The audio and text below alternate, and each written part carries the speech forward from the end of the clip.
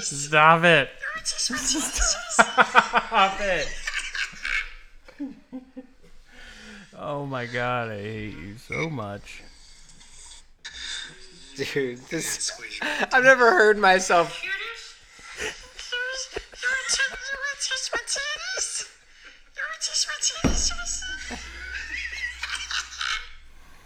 Holy shit. Is my car gonna get stolen? You squeeze your man titties. Is my car gonna get stolen? Turn it off. Cut it out. I was just putting it on my Instagram story. Oh. How was your margarita? Nasty. It was delicious. It was so nasty.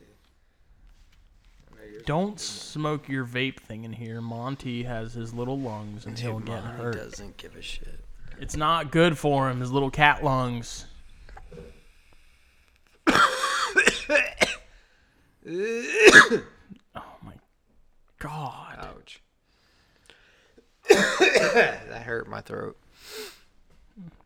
Don't put that in the beginning. Said. Don't put that in the I'm gonna. No, please don't. I'm gonna. I'm asking you not to. Well, get this fucking cord out of my face. As co-host of this podcast, I would like you to not do that. Well, as editor of this podcast, I want to disagree. All right. So, Nidovirus question. Come on, you bitch. Nidovirus. Let's do this.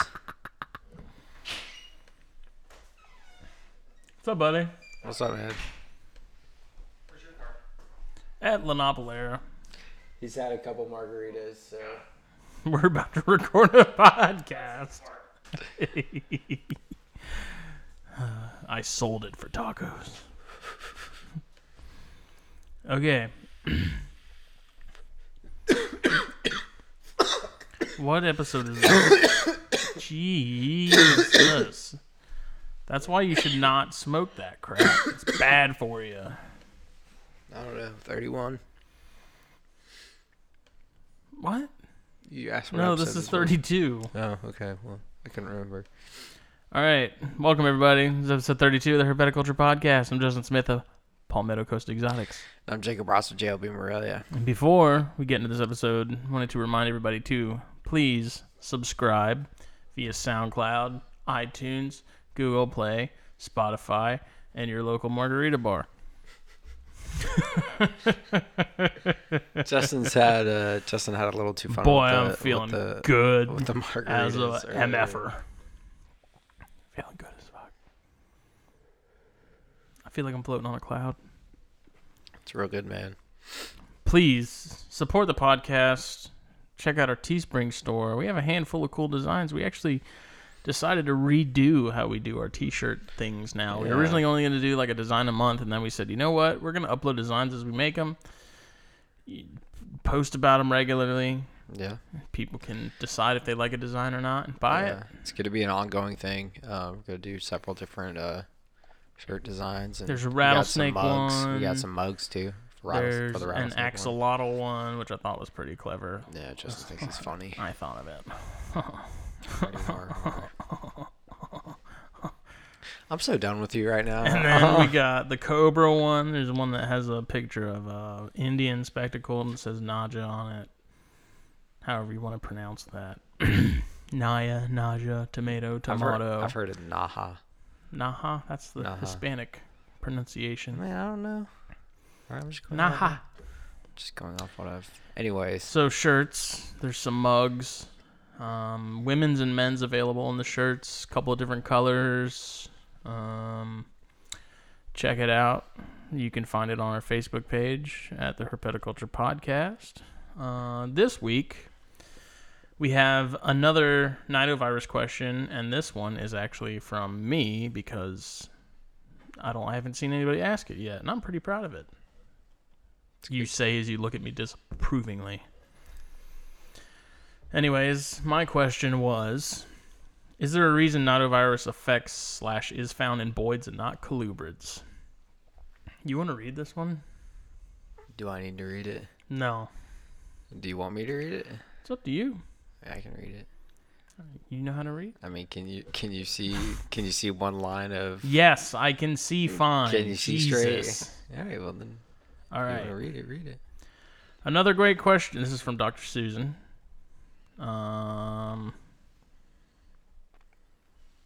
Let's see here. All right. So, from Fishhead Labs, Fishhead Diagnostics. Check them out on Facebook and Instagram. Another great question. Unfortunately, the answer to this question is not as clear as last week's question. Since nidovirus is a newly discovered virus, there are many characteristics of the virus that we are still investigating. This includes the range of species that the virus can infect and how it clinically presents itself in new species. With the advent of specialized testing techniques, new host species are currently being discovered and characterized. I could do audiobooks. My voice is so sultry. Let's just finish. Do you like it? Let's finish the question. Okay. I'm sorry. I apologize. Let's keep it on track. This is my Friday, dude. I'm off tomorrow. You're off tomorrow? Kinda. For most of the day. That's neither here nor there. We're answering nidovirus questions right now, Jake. Stay on topic. Thank you. This is my fault. In short, we do not know if nidovirus affects more boids than colubrids, or if there have just been more boids submitted for testing. What we do know is that over the last few years, more species have been found positive through using nidovirus PCR. This has included some colubrids identified by next-gen sequencing. Even though the virus has been identified in these species, we still need to investigate what a positive test means, such as, does it cause disease in these species? Can they transmit the virus to other species? Or are they considered carriers of the virus?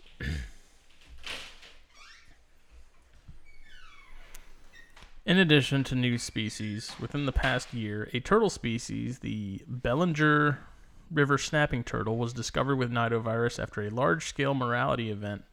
Not morality.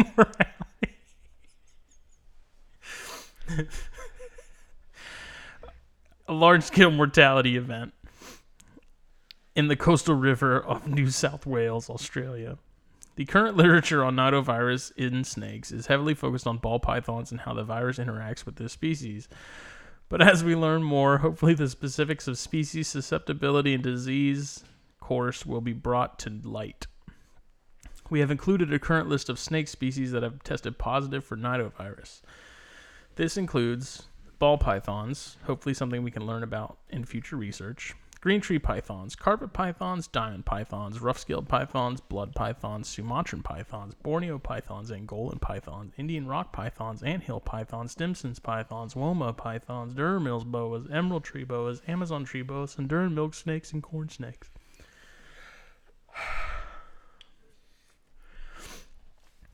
Please keep the questions coming, and as always, please feel free to reach out to us via Fishhead Diagnostics Facebook page, or private message them or us any questions you have, and we will be sure to pass them along. Yeah, guys, definitely message us with anything that you have. You know, even if you think it's a simple question, or even if you think it's a silly question. If you have any questions, send it to us. Send it to us. We will ask, and we will give you the answer here. Yeah, we're definitely doing this to educate people on this virus, and it's definitely a real serious thing especially in the Morelia industry, and obviously it's big in all aspects of snakes, really. It's been found in colubrids, pythons, and boas. So I'm assuming if it can affect corn snakes, it can probably affect other rat snakes. Exactly.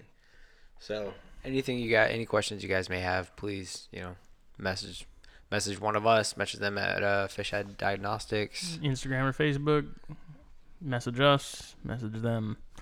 Let us know. No question is off limits as long as it's related to fish. As long as it's related to diseases and reptiles. As long as it's related to, yes. Not margaritas.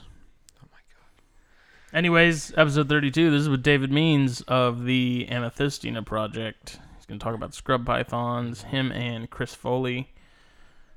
Heavy focus on scrub pythons and all the cool things going on in Somalia. And they work with... Did you say it's Somalia? That sounds like the country. Somalia. I don't know. Like Black Hawk Down. I have no idea. Like that's where all the pirates are. That's cool. You ever see that movie Captain Phillip? Nope. It's Tom Hanks on a boat and it gets hijacked by pirates, and then he has to like smooth talk his way off the boat. Is he a smooth guy? He's a smooth operator. You see what I did there? Smooth operator. Smooth operator. You feel that harmony we just had? Yeah. Boy, that went deep. That was beautiful. It was right in my core. It's beautiful. American Idol. We're coming for you. Anyways, we're going to get David on the phone, so stay tuned for that. Enjoy the episode. Thank you.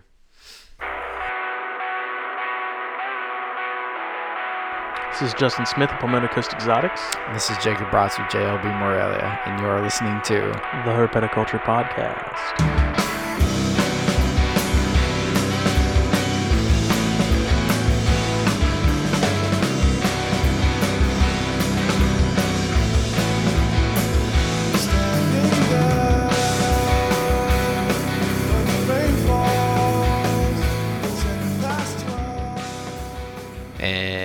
So we can just jump right into it if you're good.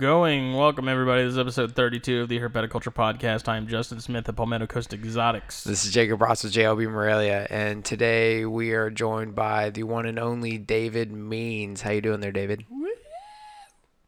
Doing pretty good. Good, man. Good. So today we are here to talk about a species we all know and love, or at least I do. Scrub pythons. David is, I would say, definitely one of the top guys in the scrub python industry right now in the U.S. Having a lot of cool projects. But David, I'll kind of let you expand on what you guys do over there. We're currently working with 4 of the 5 species of scrubs, which is all we're available to have in the U.S. We can't have the king horneye out of Australia, but everything else we have, and we also have every available locality at this time. We hope to expand upon that as more localities come available, but right now we've got it all. And how many localities is that? Let's see. Can't give you a number off the top of my head. For the Amethistina, let's see, and I apologize, most of these localities I have never heard spoken, so if I'm mispronouncing them or butchering that, I apologize in advance, but I'll do the best that I can with it. Right. So there's Maruki, Sarong, Arfak, Maniquori, Kofiel, Tanamera, Wamina. That's kind of a tricky one there. Jayapura is kind of the same way, kind of tricky. Mm-hmm. There's same with the kind of the osbills, what most people refer to as the highlands. Most of those are kind of tricky. They have a locality name, but it's not exactly correct. Let's see. Those are the ones I can remember right straight off the top of my head, but I may remember some more as we get further into this. Right. And so hold on, I'm just taking off my jacket here. So it's that's so loud. That's all Somalia Amethistina, correct?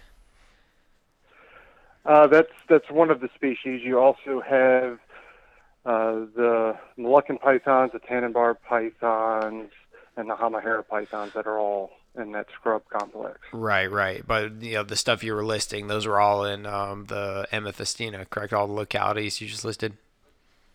Yes, correct. Yeah. Okay. Yeah, for sure. So Biak is another one. Okay. Yeah.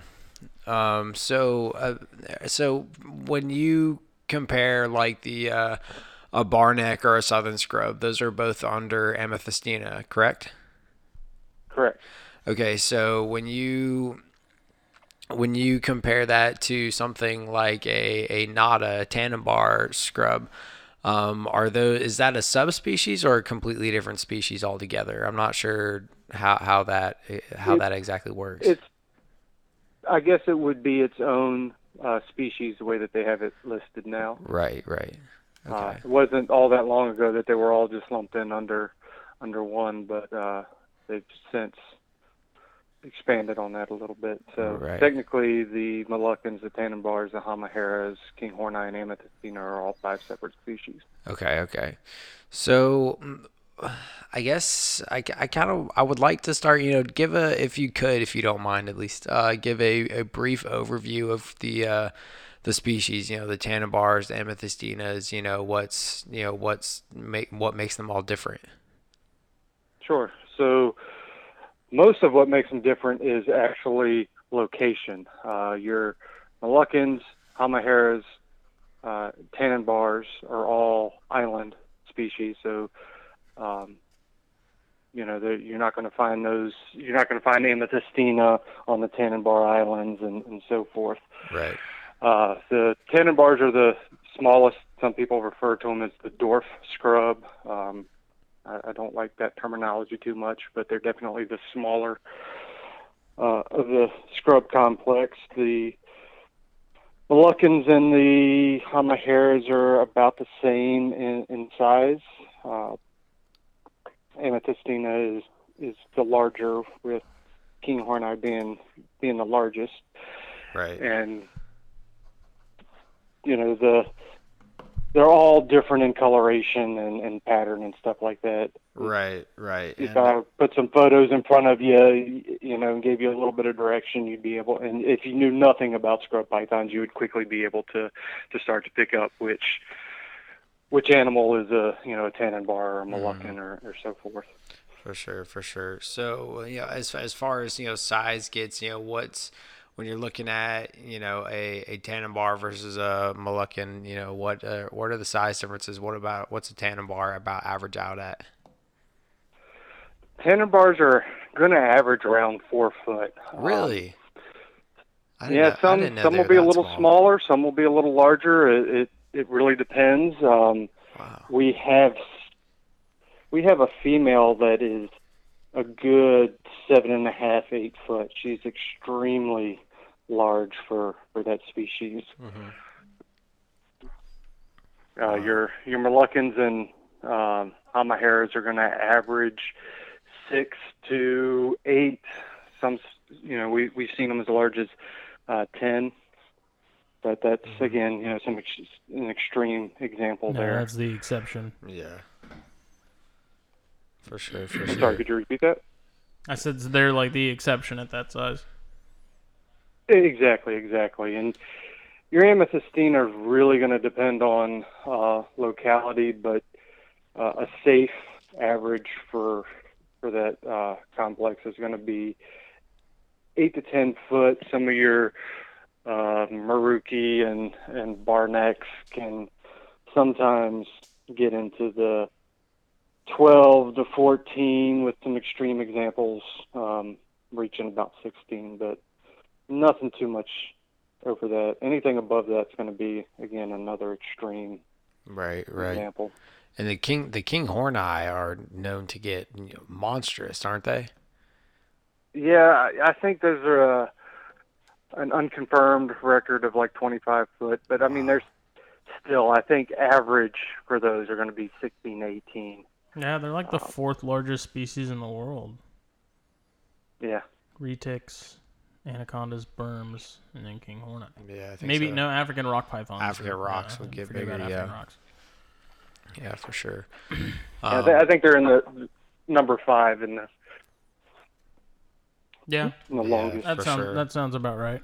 Yeah, I think I'm glad we could talk about the size differences, because I feel like everybody's thought when they think of scrubs, at least if you know what they are at all, I think everybody's first thought is them being massive, because they a lot of the more common ones, at least from what I can tell, are all the stuff in the Amethistina species. The Barnecks, the Southerns, and those are of the larger species. But you can keep scrub pythons and keep them. You can have a species that actually stays, more like a carpet size, like a Tannenbar, even some of the Moluccans, they can stay a bit smaller. Would you agree with that, David? Even though these, some of these that are on the larger scale, they're very lean animals. So curled up in a cage, you would not expect that animal to stretch out as long as they are after you get them out of the cage. So they're really, really, can kind of mess with your mind a little bit. They'll fit in very small places, and you'll hook this animal out, and it just keeps on going and going and going. You just it's a little overwhelming sometimes if you're working with a new animal and you're just not exactly sure how long this animal is, and it just keeps coming out of the bag, and where's the end point on this thing? Right. Dang, and that's So what was it about scrubs that drew you to them? Well, I, as a pretty young teenager, there was a reptile store in the town that I live in, and I'd always, like most of us as a kid, going out catching turtles and lizards and so forth, and bringing them home and keeping them as a pet for a little while and releasing them. And when the store opened, it opened a whole new world to me. And I just walked in one day and I said, "Hey, can I come in and clean cages to learn more about this stuff?" And they were excited about that, free help. And it just, it was a beneficial relationship for both of us, because I learned more than I ever could have learned anywhere else. They were working with, I believe, 32 different species. They, started out as a breeder, but decided to open a storefront just because it made sense at the time. And they had this big window display at the front of the store. They had one on each side of the door. And in this one display, it was, real nice and pretty, and there was supposed to be a snake in there. But nobody ever saw this snake. I think I worked there for, 2 or 3 months. And I'm like, "There's not a snake in there." And they're like, "No, there really is. It just, it only comes out at night." right. Well, cleaning cages one day, I happened to stand up, and I was looking at this shelf that was right at my eye level. There's this 12-foot roundabout snake curled up in a perfect coil. It did not even look real. Oh my gosh. Well, that was a snake that was in the window. It had figured a way to get out of that cage and curled up on that shelf. Oh. And once I realized what it was, jumped back and went running into the back of the store to find the owner, just freaking out because, the stories I heard about this thing where, it was this monster in this cage pretty much. Jeez, man. And, we wrangled the thing and got it back into a cage. And from that point on, I was just stuck. These big scales, especially the head scales, huge head to body size. There was an intelligence there you could just pick up on, and I don't know, from that point it was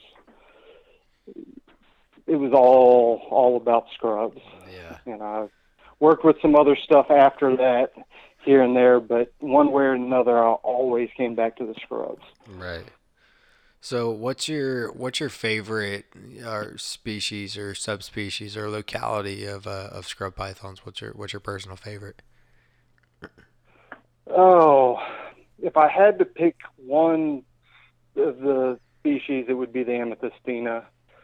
Locality, it's really hard. The Biak locality is, and probably one of the bar neck localities would be kind of a tie on those two. Mm-hmm. But they're all great. It's right. hard to it's hard to pick one for sure.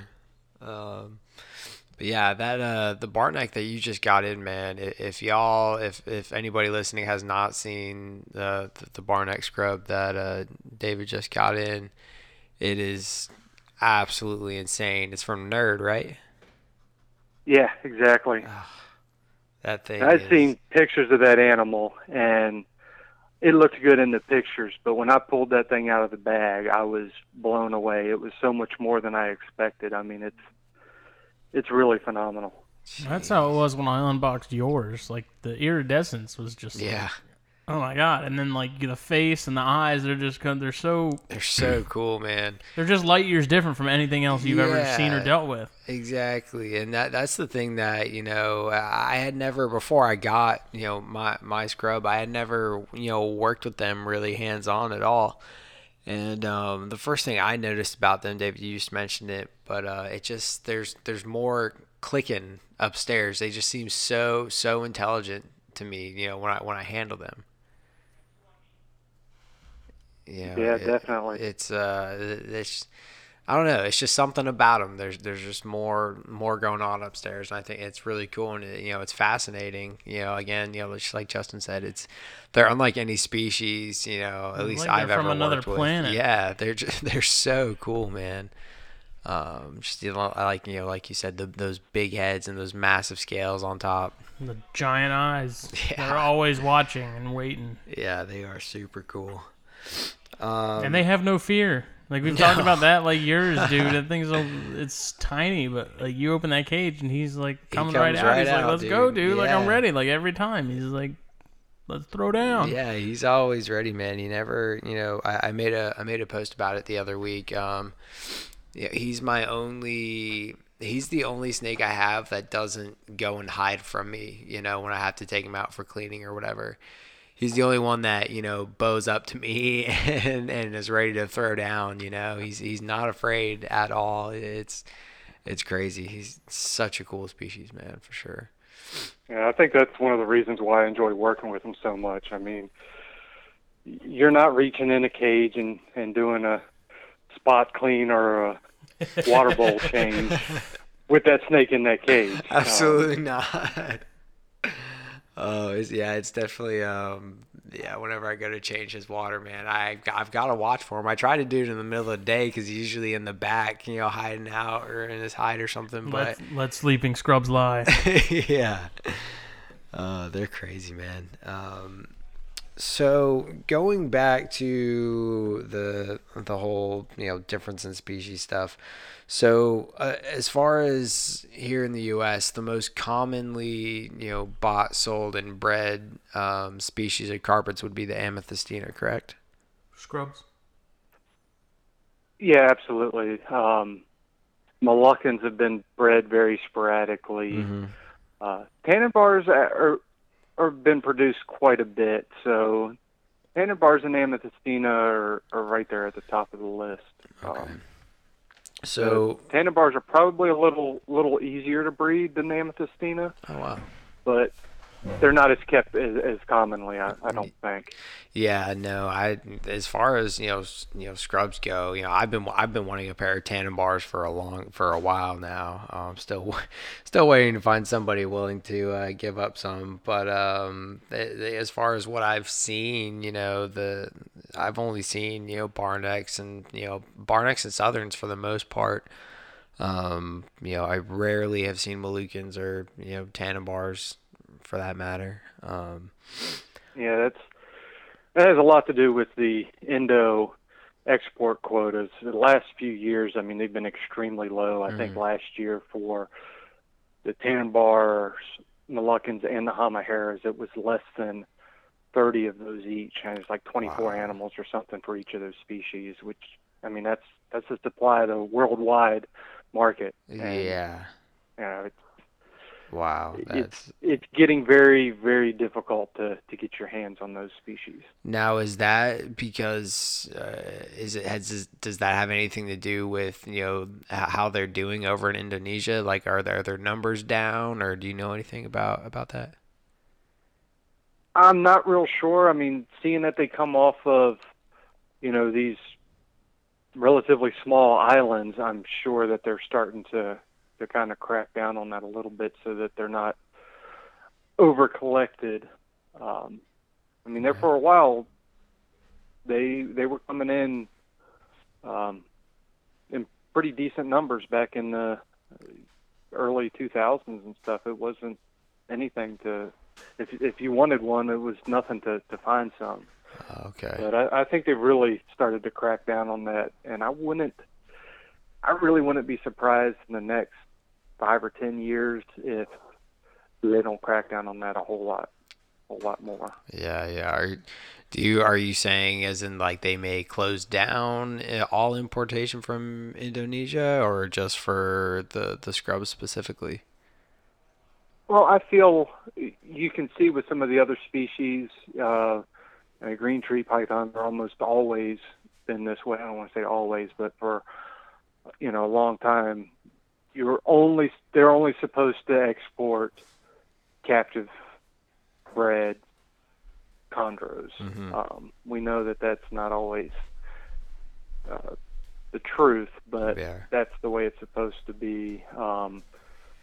The Boland's pythons are the same way now. I don't remember how recently that happened. So I think it's just going to be a matter of time before they really start to crack down on those. Yeah, I would agree, and that's kind of why I've been talking to some of my fellow keepers that work with the West Popwing carpets or IJs. I've been talking to a couple of people, and me and everybody else who's really into them right now are we're real focused on getting farmed blood and getting wild caught blood whenever possible, because you never know when Indonesia is just going to close it down. Exactly. Could be tomorrow. Could be in 10 years. Right, and I think that wild caught blood definitely plays a vital role for the future of species from Indonesia. Absolutely. So I'm a big, our kind of mission is to produce these animals in captivity so that people aren't buying imported animals for pets. They really don't make good pets, with their attitude and some of the health issues and so forth.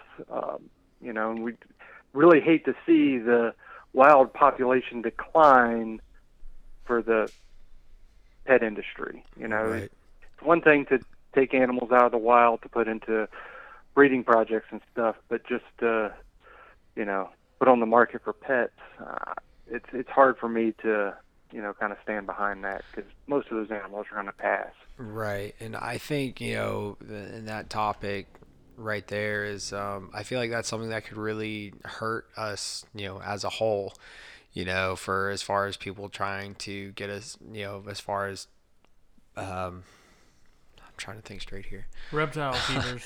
As far as people trying to take away our rights to own reptiles, I feel like that's something that they could use. If all these people are getting wild caught animals and they're all dying left and right, people are having problems, et cetera, et cetera. Beginner keepers don't know what they're getting into. Get a wild caught scrub. You never know, but they look for any type of ammunition they can doesn't to really look good. Yeah, it doesn't look good on when us. We're taking animals from the wild and they're not surviving in their new homes. Exactly. With the majority of the people buying them. Right. I feel like places that don't want us to be able to, own these things, or, that's their ammunition, So. Absolutely. So going back to the Amethistina side of things. So since that's the most commonly kept and bred in captivity right now, so what are these subspecies in Amethistina? I know there's Barnecks, there's Southerns, and is Wamina also in the Amethistina? No, subspecies or locality? Or subspecies? The subspecies, if you want to call it that, are the Moluccans and... Oh, okay. So everything in the Amethistina project it's going to be a locality. Oh, okay. Wouldn't it be surprising if that gets broken up at some point? Right. Because some of these localities are so different from each other, but right now they're all listed under Amethistina. Right. Okay. See, I get it confused because I think of it in carpet python standards, because we have everything's in Morelia spilota, but then under those we have Morelia spilota, McDowelli, spilota Shaney, or however you pronounce it. So those are our subspecies. McDowell. Right. So Keep chondros and you know where all the localities are. yeah. So the localities of Amethistina, then what does don't let's talk about, I guess, the main U.S. ones, since we don't have all night to detail every single one of these. So the most commonly kept Amethistinas would be Barneck, Southerns, and Waminas, in your opinion, or Probably your Southerns and your Barnecks. The Waminas have become a little more popular in the last 5, 8 years or so. Back 10 years ago, there was only a few in the U.S., and of those few in the U.S., they were all females. I actually stumbled across one of the first males in, I can't remember if it was a Craigslist. I think it was a Craigslist ad. Somebody had a Lamina for sale, and I think they were in Chicago. And I sent the guy a message, and he was like, I've never shipped before, not comfortable doing that, don't want to do it. So I sent out a message on, I think, Morelia Python's the forum site, and maybe on Fauna, and said, hey, is there anybody in Chicago that'll pick a snake up? I'll make it worth your time. And somebody did. They picked it up and shipped it to me. But in the last 5 or 8 years, they've come a little more popular. They've come in bigger numbers, and there's been a few clutches produced of those, so that's helped a little bit. Nice. Now that locality, we call them the Wamina type. They don't really come from back in the 90s. That's the airstrip that they were flown out of. That locality type is found more in the Jayapura, in the Cyclops mountain range. In that area is where that locality is actually from. But you know how names go. You know, it's kind of stuck, so it's hard to kind of change that. Right. So as far as a captivity standpoint, let's, again, since, we'll stick to, what most people are going to see, at least, people first getting into scrubs. Let's stick with the Barnecks and the Southerns. That's definitely what I see the most of personally. The Southerns are going to be your most common, and your Barneck will be the second most common. For sure. In a captive perspective, how do you go about keeping these two species, as far as, temperatures, cage sizes, depending on the animal, et cetera? Sure. Your smaller animals, your hatchlings and yearlings, you really want to keep in small, tight enclosures. Certainly enough room to move around and be comfortable, but not so large that they get overwhelmed. They stress really easy if you put them in too large of a enclosure. They'll go off feed. It's just they don't do nearly as well. They're almost, for their first couple years of life, almost do better in a rack type setting than they do an enclosure type setting. Temperature, I've found heating my entire room instead of offering warm and cool spots has worked better for me. I know that doesn't work well for everybody. So hot spots, you really don't want to go 92 for a hot spot is your absolute cutoff. You don't want to go much warmer than that. Scrubs can tolerate cool a whole lot better than they can tolerate warm. You get much above 95 for too long a period of time, and you're really going to start to have some disastrous effects. For your cool end, it's 78 to 82. We'll be fine. My room stays about 85 degrees year round. Well, okay. I'm sorry, not year round, but during the warmer months of the year. Right. Humidity, 50, 60%, they seem to do very well. You can go a little above, they'll tolerate. Do you Humidity's do you lower ever do you as ever well. do you ever supplement humidity like while they're going through a shed cycle? Will you spray them down ever, or what do you do? I have in the past, but I found the biggest thing, and this applies to really all snakes, is offering clean, fresh water. Right.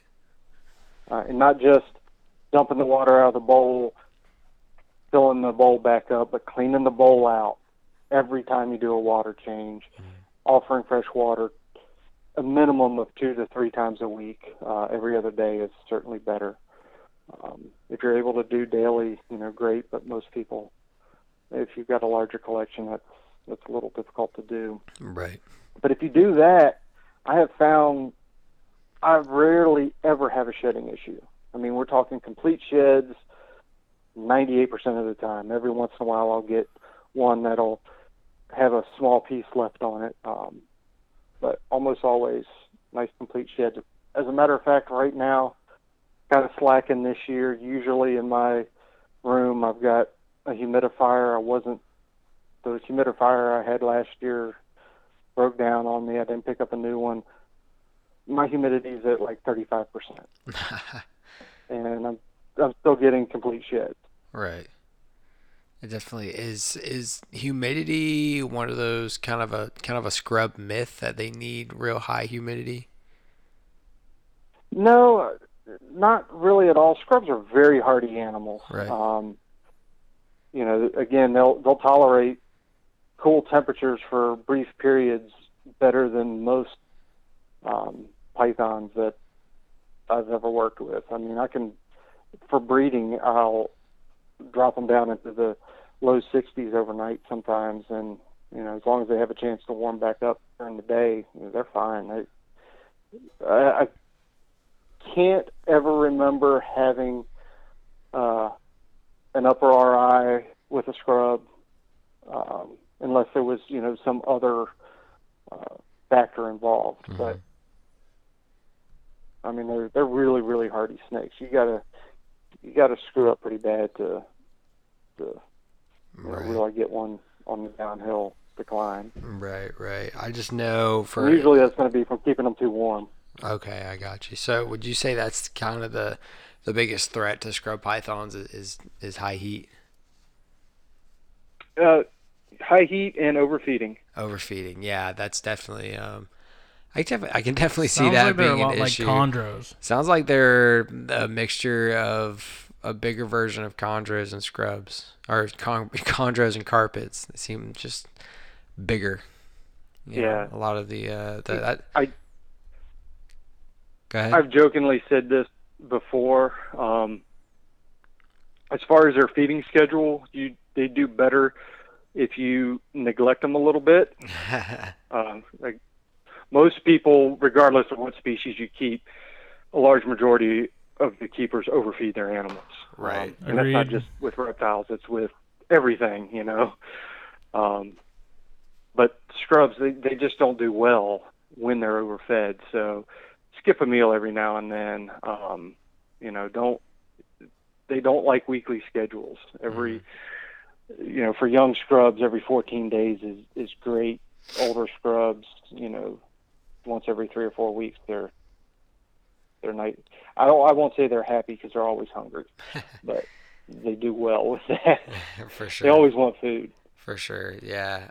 What's as far as if you're looking at an adult, Barneck or Southern, what's for anybody who's thinking about a scrub as far as long term, care, what size meal is the biggest thing that you feed to your largest scrub? What's the biggest thing that you feed? Largest meal is going to be a young rabbit. 2, maybe for a very large scrub, a 3-pounder. Wow. I don't feed anything larger than a large rat, just because they're so fatty. Right.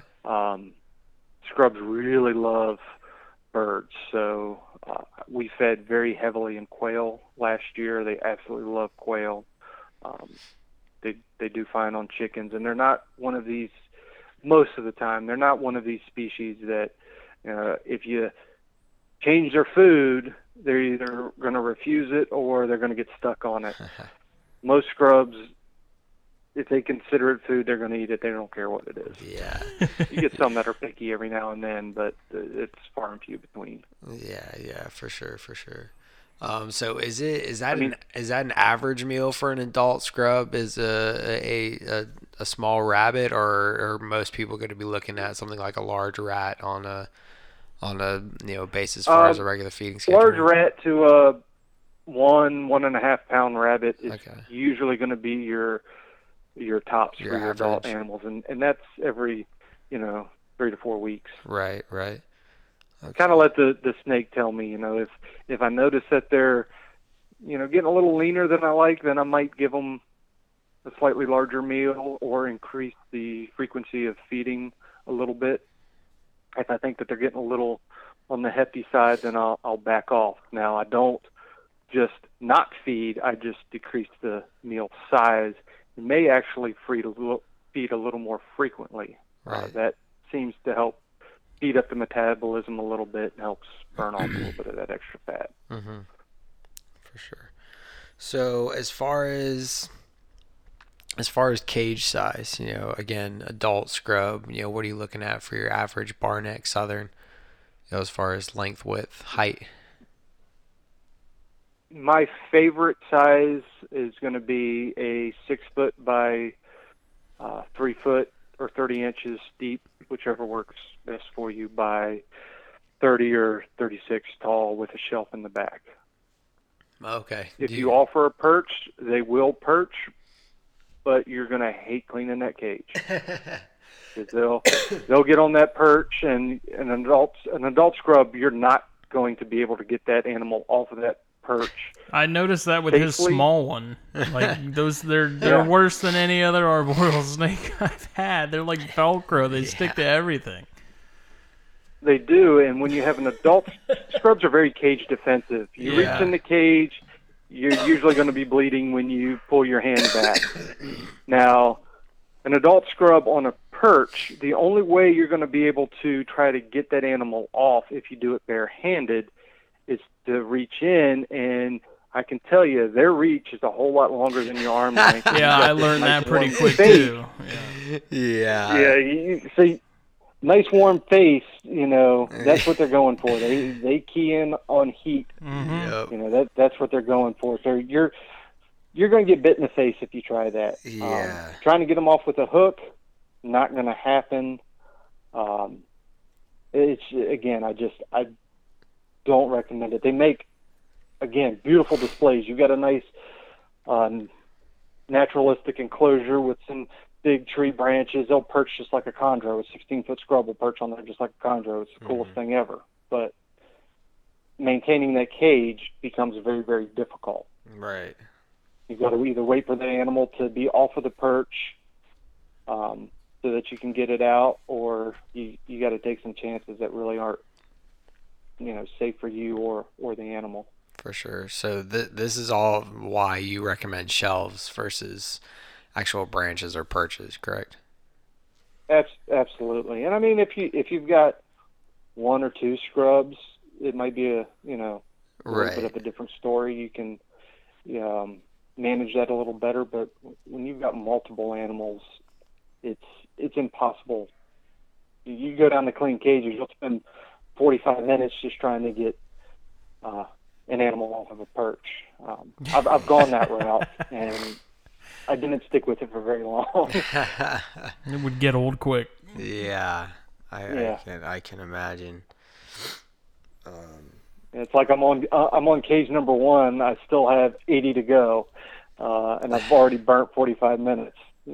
Yeah. You do the math and find out that it just doesn't work well. Yeah, and I only have one scrub python, so I can't talk much as far as actual keeping aspect. But it's funny.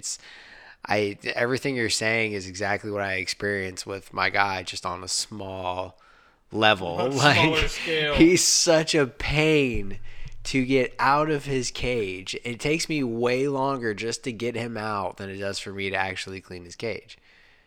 You know, and it takes longer for me to dodge getting bit trying to grab his water out than it does for me to just clean and the pull thing. it out and set it to the side with him on it.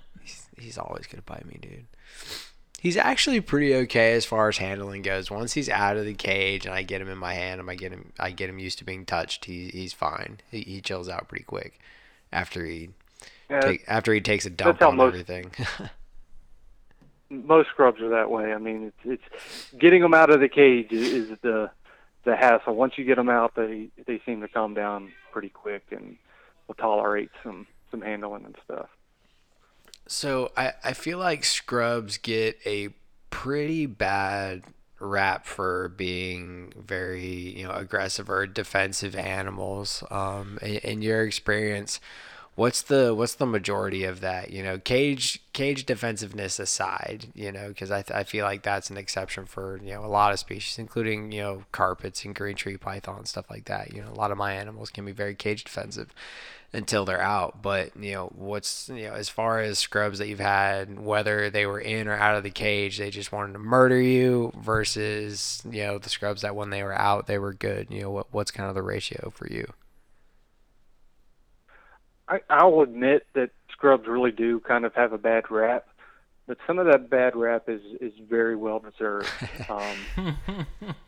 The worst bites I've ever taken have been from scrub pythons. Yeesh. And unfortunately, the worst bites I've taken from scrub pythons have always been from animals that most people would consider, and I don't use this word with large constrictors at all, but this snake is tame. Oh yeah. They're the worst sneaky. bites I've ever taken have been from those types of animals that Right. You could almost do anything with, except for this one time. Jeez. Just caught him on the wrong day. Yeah, it's just unlucky, man. Exactly. But Jeez. it's kind of a lot of these animals are wild caught, so they're not their demeanor is completely different, especially when they come in as a larger animal. Right. I do have some captive bred animals that I produce that from the entire time that they hatched out until now, they're complete psychos. I can't do anything. I've got a female here that I've literally probably only handled a handful of times. Mm-hmm. She is that bad. Jeez. She hates me. But Chris can come down and pull that snake out and handle it like it's a corn snake. It's all you, buddy. Don't understand this. Yeah. Is that the Kofi owl or the coffee owl, whatever? Is that the one you're talking about? This is just actually one that I produced. Yeah. Is that way. But Chris is kind of, we joke about this a little bit, but he really does have some sort of a whispering ability. That Kofi owl you're talking about, that's a monster. Yeah. And when we had him outside, he tracks you. You can't walk up behind and get behind him because he's following you with his head. And crazy, I can work that animal from about the lower half.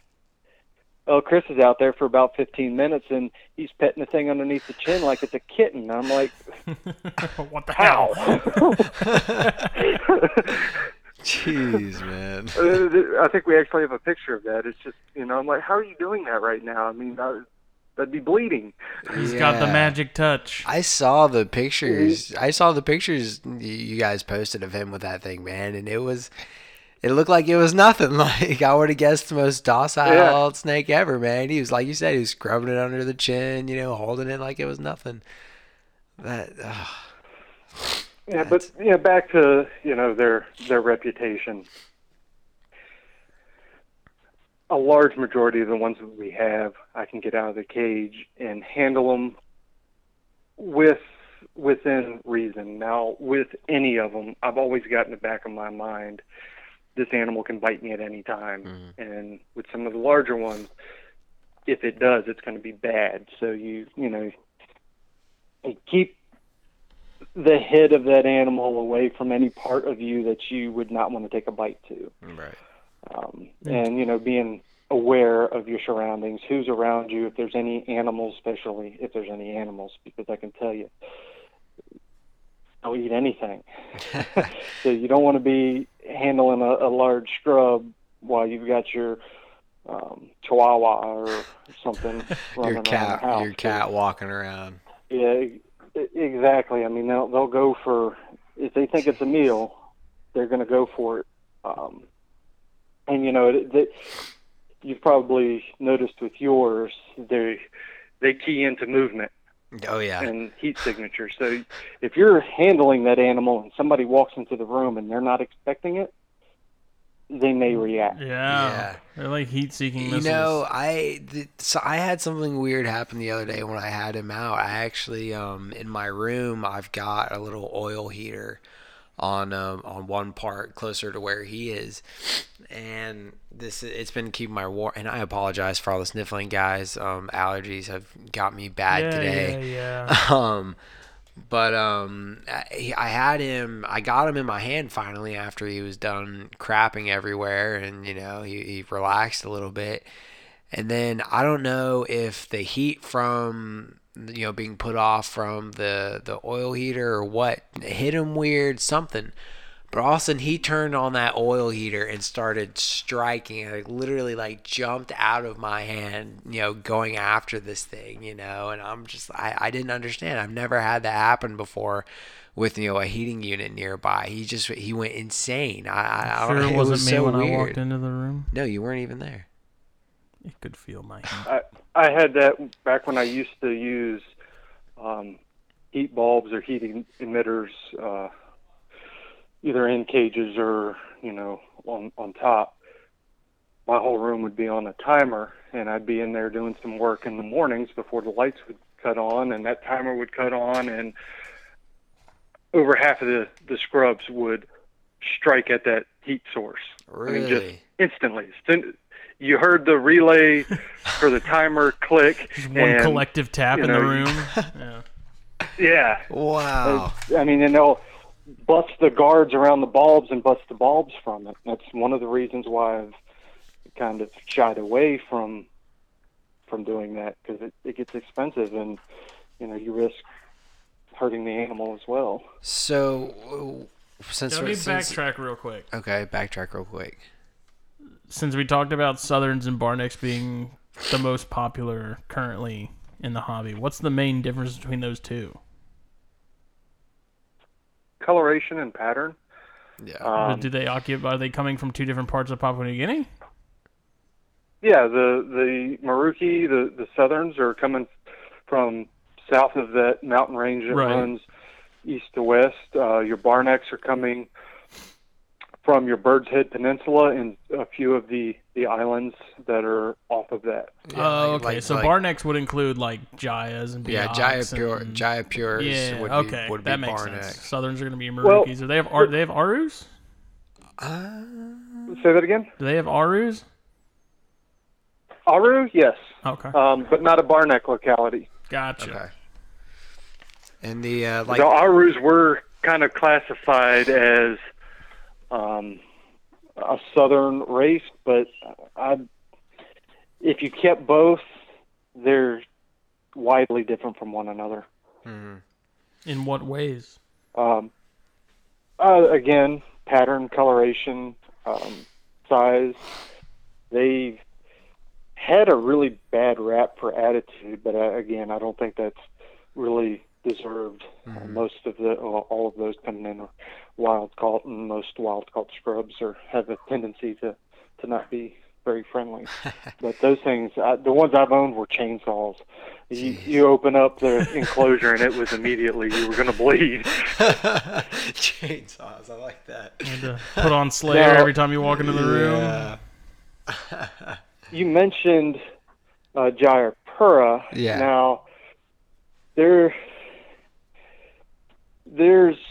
a locality of Barnecks that people call Jayapura, but I don't think Barnecks are being found anywhere around that. The animals coming from anywhere around Jayapura are that Wamena type animal. Mm-hmm. Really? I've seen... Yeah, go ahead. I've seen too many photos of those in the wild with GPS tags that I know that they're not living in the same area. You're not having a barneck and a wamina in that same, general area. And I have yet to see any animal that looks like a hybrid between the two. I say hybrid, but integrated of the two. So it doesn't make sense. I think your barnecks are concentrated more in that Bird's Head Peninsula than they are. Jayapura is more central of the Papua Island. Gotcha. And I'd say north central of it. Right. I've just seen a lot of at least, again, these are, captive labels, as far as where they come from, who am I to say? But a lot of people, a lot of the stuff that I've seen that has been labeled, Jayapura has been, labeled along with Barneck.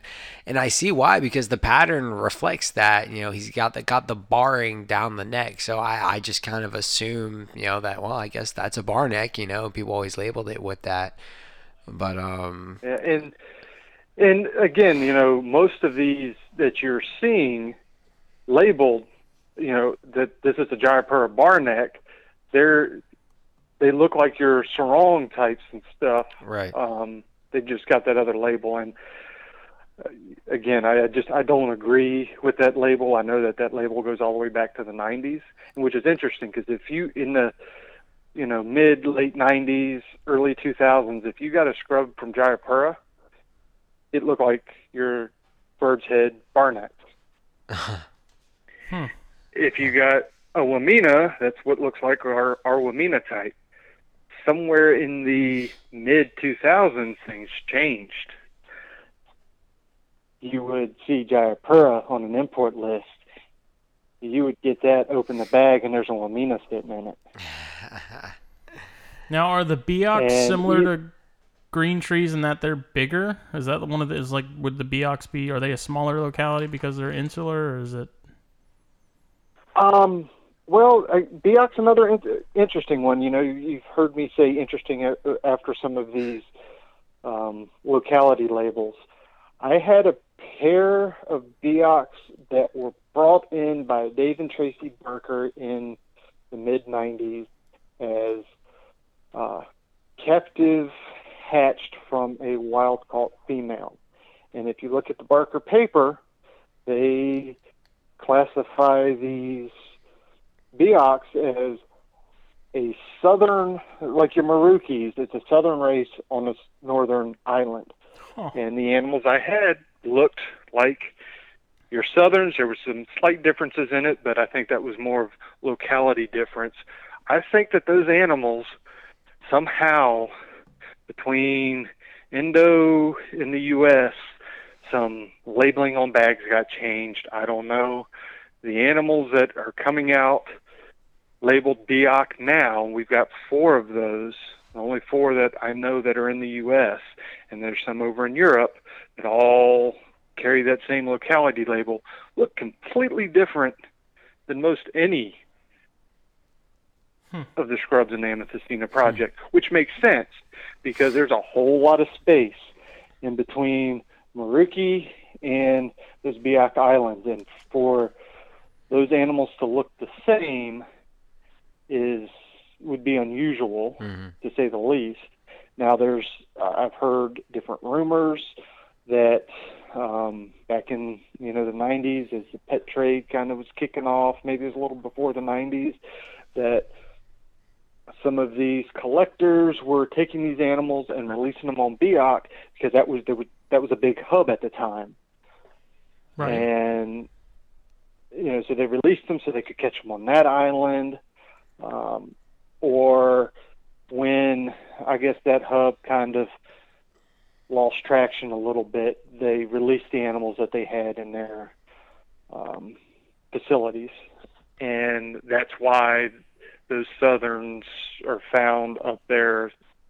I don't know. That all sounds super fishy to me. Yeah. And I would have gone along with that until these animals started showing up a few years ago. Mm-hmm. So now, really the only way that's ever going to be figured out is if somebody goes there and actually photographs these animals in the wild with some GPS tags and so forth. Say, hey, this is what they look like in the wild. Here's the GPS coordinates. Right. This is where it was found. I've been to several locations over the island, and this is what these animals look like. Short of that, I mean, again, West Papua is made up of a lot of little islands. So these that we're getting off of that are labeled Biak now may be coming off of another island, a small island. That's that's the frustrating thing with chondros is, it's the same way. A lot, the locality information is only as good as the person who, brought them in, and then the person who actually put them in a bag and shipped them out. Exactly. And, one of the things that some of us have done, some little detective work and stuff, is bird watching is very popular in that part of the world. People travel from all over the world to take pictures of birds there. And you can find some of these photographs either online or through talking to some of these people where they've, they see something else cool, they're going to snap a photo of it. So we've stumbled across a few scrub pythons that way. So you're able to, say, okay, well, this picture is kind of lining up with the locality name that we're seeing here in the U.S., or, this really doesn't fit. Here's a person on the ground in this general location taking this photo, and this animal really doesn't look anything like what it's claimed to be, And, of course, like with the chondros and all that stuff, they get their locality names by where they're flown out of. Right. There's not somebody walking around in the forest saying, "Oh, here's a snake, and I'm in Lamina, so I'm gonna write that on the bag." That's not happening. Yeah, right. For sure. Again, though, I think the Indonesia, keeping that open and everybody getting all the farm stuff we can, man, I think it plays a big role in that. Do you guys try to get farm blood in, whenever possible, or do you try to shy away from that? We're not opposed to it. I don't like to get animals that are like really farm bred, just because we don't know if they're, some locality crosses and so forth. You kind of, most of those farm to babies that are coming in patternless and red. So you're taking the gamble of what it's going to end up being. If it's a cross between two different localities, it doesn't really have any value outside of being a pet. Right. You certainly don't want to put that animal into a breeding project or something like that. Right. So we tend to try to stick to wild caught animals when possible. Right. If it's coming from a reliable source, it's a little different, but for the most part, we try to stick to wild caught animals. Okay, for blood for our breeding project. So y'all do deal with do y'all deal with a good bit of imported animals, or do y'all still get a lot of imports in? Do y'all still get a lot of wild caught and imported animals in? Oh yeah, absolutely. I think it's important for being able to maintain distinct bloodlines so that in the future, if that closes down, that we've got enough separate, bloodlines in the U.S. to keep those animals going for quite some time. Right, and I'm gonna get on my my soapbox here for a minute, because I've actually talked about this with two people recently. I support people trying to get the wild caught stuff and the farm bred animals, looking at the carpet python side of things. Eventually, with all these species that are imported from overseas, if we can't keep getting fresh blood in, we're going to hit a genetic wall at some point.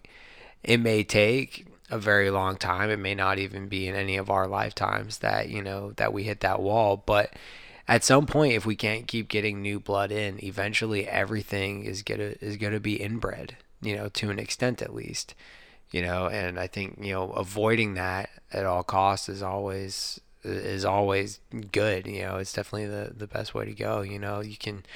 It's very obvious what inbreeding can do to a species. Look at the granite Look at West Alabama. Papuan carpets. Yeah, but yeah, you see it in bearded dragons. These bearded dragons that I see now, a majority of them, I mean, they don't have the same structure of what I'm used to seeing back in the 90s and stuff. Right. It's, since Australia closed down and that's what I worry about with stuff like jungles and coastal carpets. Australia has been, I don't know how long Australia has closed down importation, but it's been a long time, and a lot of that stuff that we have now didn't come out of Australia legally. That was, came across, was in somebody's backpack. Yeah. Like someone's underwear. Not going to say any names or anything. But. Yeah, and that definitely still happens now, man. There's definitely people that still do that today. Absolutely. And it's it's kind of one of those, I guess, what's the word?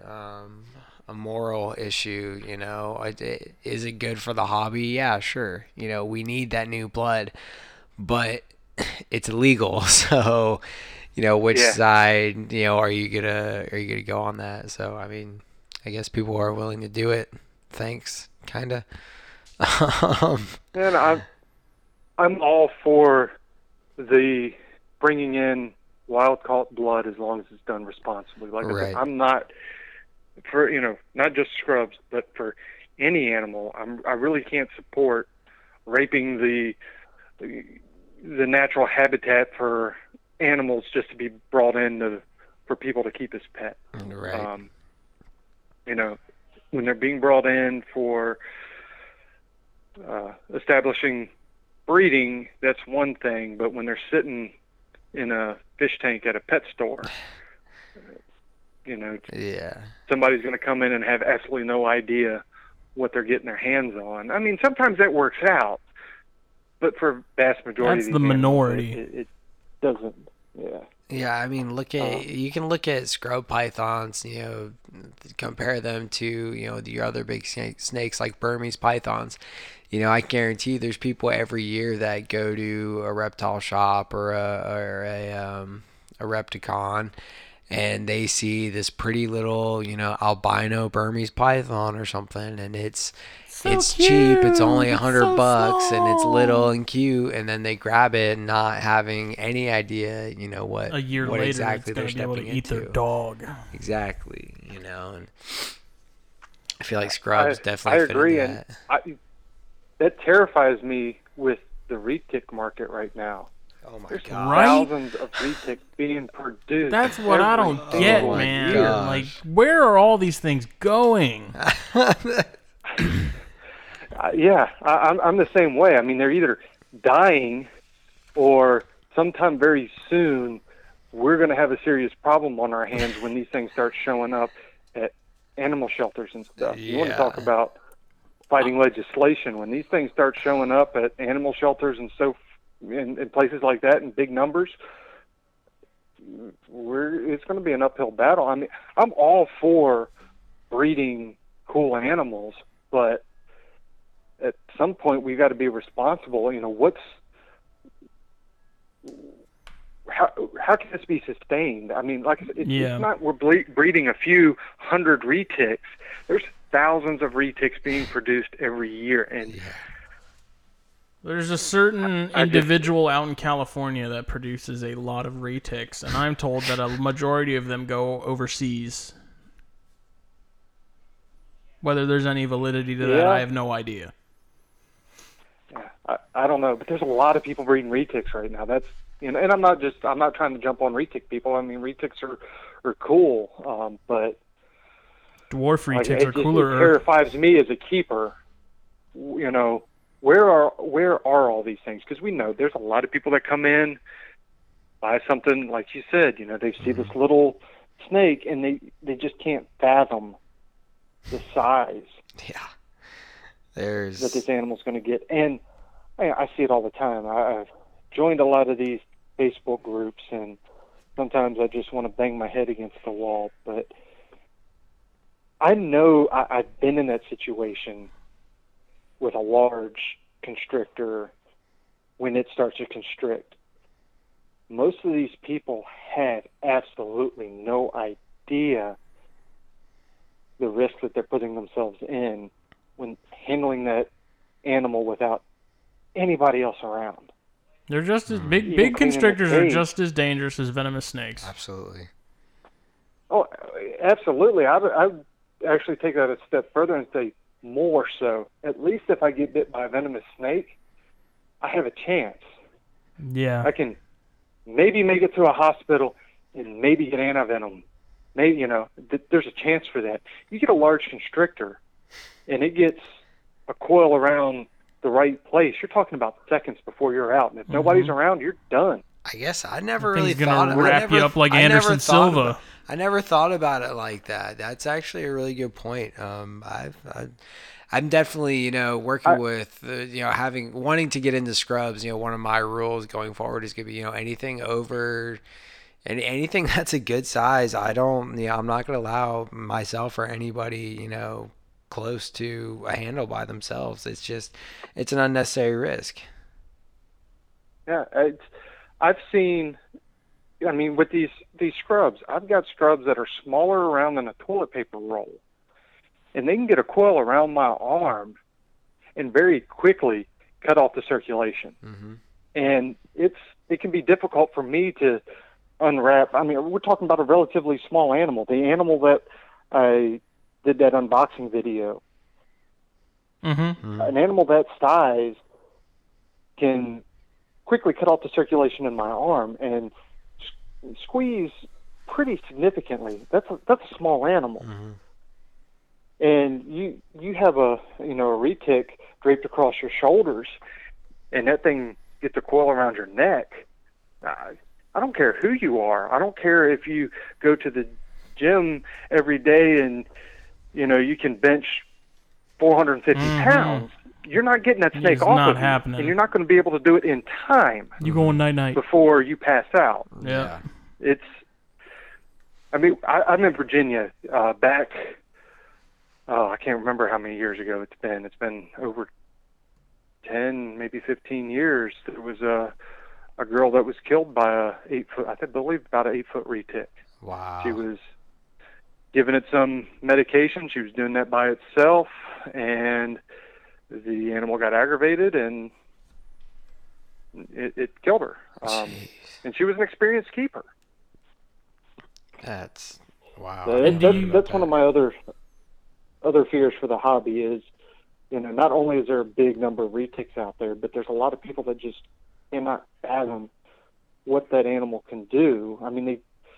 Unfortunately, too many of the keepers now, they're putting human emotions on these reptiles, and they just, I don't know.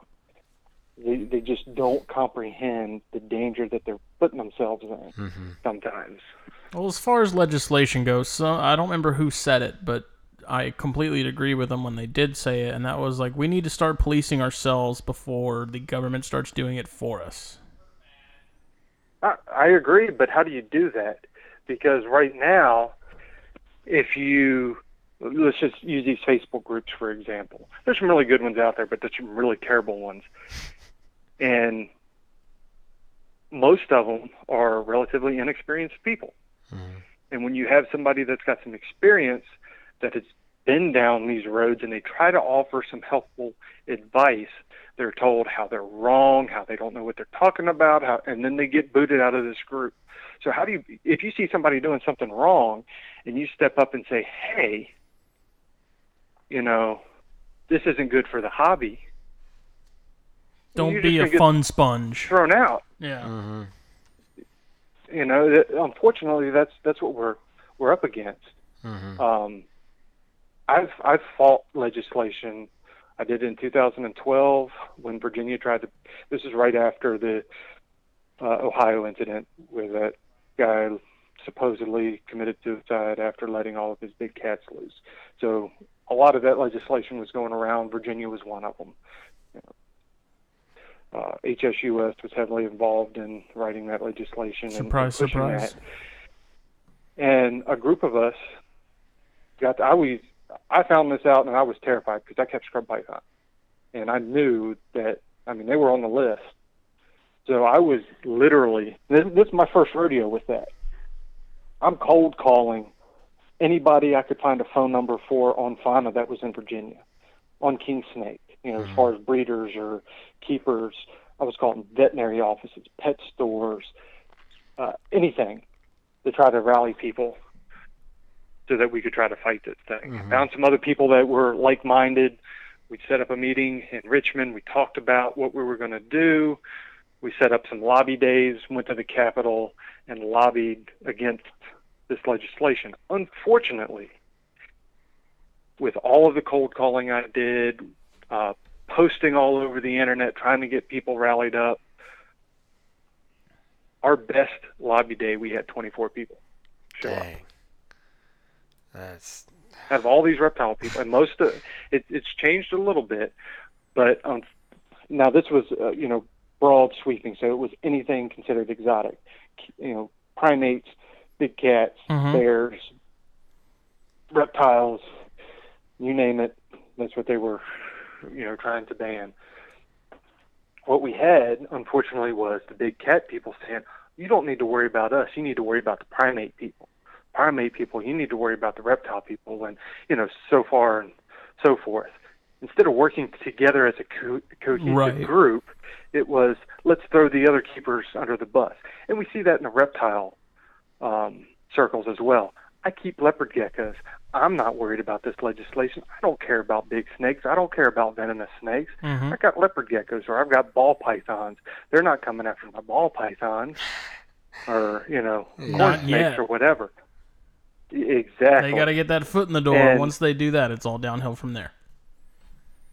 Absolutely. I'll fast forward a little bit to 2 years ago in Arlington, Virginia, which is that's HSUS. That's where their headquarters is, and they were pushing heavy for a ban in Arlington on exotics. And for the reptiles, it was almost everything.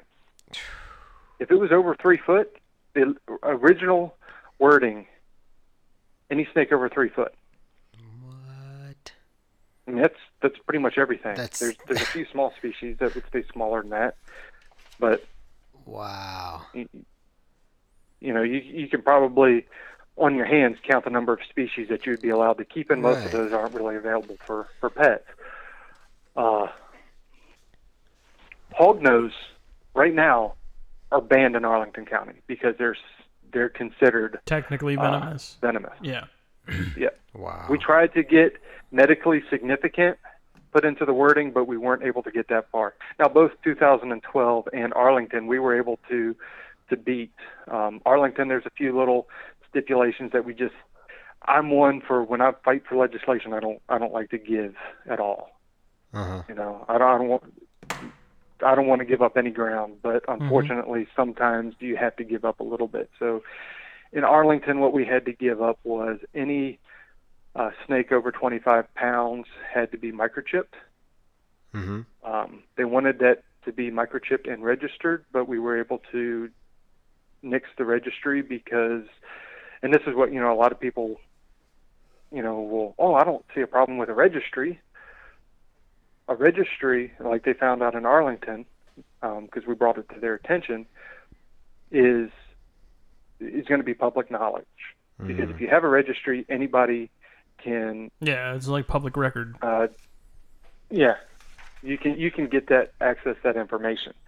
Now the problems that presents is if you keep whatever you keep, it makes a shopping list for people that want to steal your animals, which we know happens all too often in the reptile circles. I mean, people will go to a show or go on vacation, come home, and all their animals are gone. Mm-hmm. So you create a shopping list for those people that want to steal those animals, and they know exactly what you got because you got to register them. Right. Number two, some of these animal activists are complete nutsos. Mm-hmm. They will burn your house down with you in it because you keep animals. Oh, jeez. It's no joke. Yeah. You do a Google search on some of these, you'll find. I mean, just here, last year before, there was a mink farm that they went in and released all the minks, and most of the minks perished because of the heat, because they couldn't survive. Wow. But these people don't care about the human life, and if they've got to take animal life to preserve animal life, they'll do it. So you've created an issue with that. Somebody that doesn't want you to keep those animals. Now they've got not only your address, but exactly what you keep. Well, I mean, even so with anybody that's looking to... There was that tiger story recently. Did you hear about that? Oh, yeah. That one where they found it in an abandoned house. Somebody, that was the biggest bunch of garbage I've ever heard. What that was is, and again, this is an animal activist. I mean, that's from their book. Their playbook. If you want to enact legislation somewhere, you got to create an incident, or if either before you try to push that legislation or after. So there's here in Virginia, we've had several of these. I mean, they're common all over the country. In one county, there was an anonymous call that somebody that they had a box of venomous snakes in their car, and they went into Walmart and came out, and the box was gone. Somebody had busted into the car and taken their venomous snakes. Oh no! This was, and a week later, there's legislation trying to be passed. And it was already written. Somebody, animal activist, made an anonymous phone call, saying that they had a box of venomous snakes that were stolen. It never happened, but how they knew that. People freak out when they hear something like that.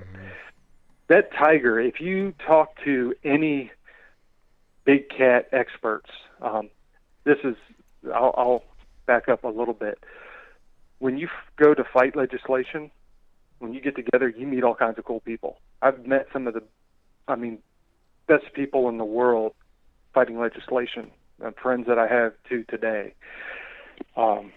Also made friends with people who own zoos and stuff. I've gotten so many behind-the-scenes tours of zoos and access to animals that I wouldn't have had before then. Mm-hmm.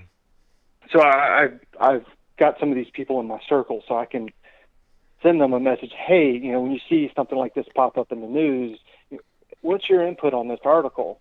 And they come back saying it's bogus because of, down to the type of wire that cage was made out of, that tiger would have shredded itself if it had been there more than a few hours.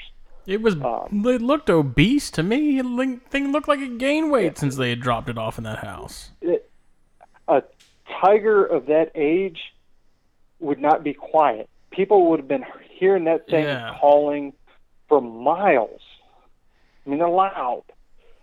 And really, who's going to call and say, hey, I was going to this abandoned house to smoke some weed. Right. Just coincidence. I was going to go smoke some meth in this house, and there's a tiger in there.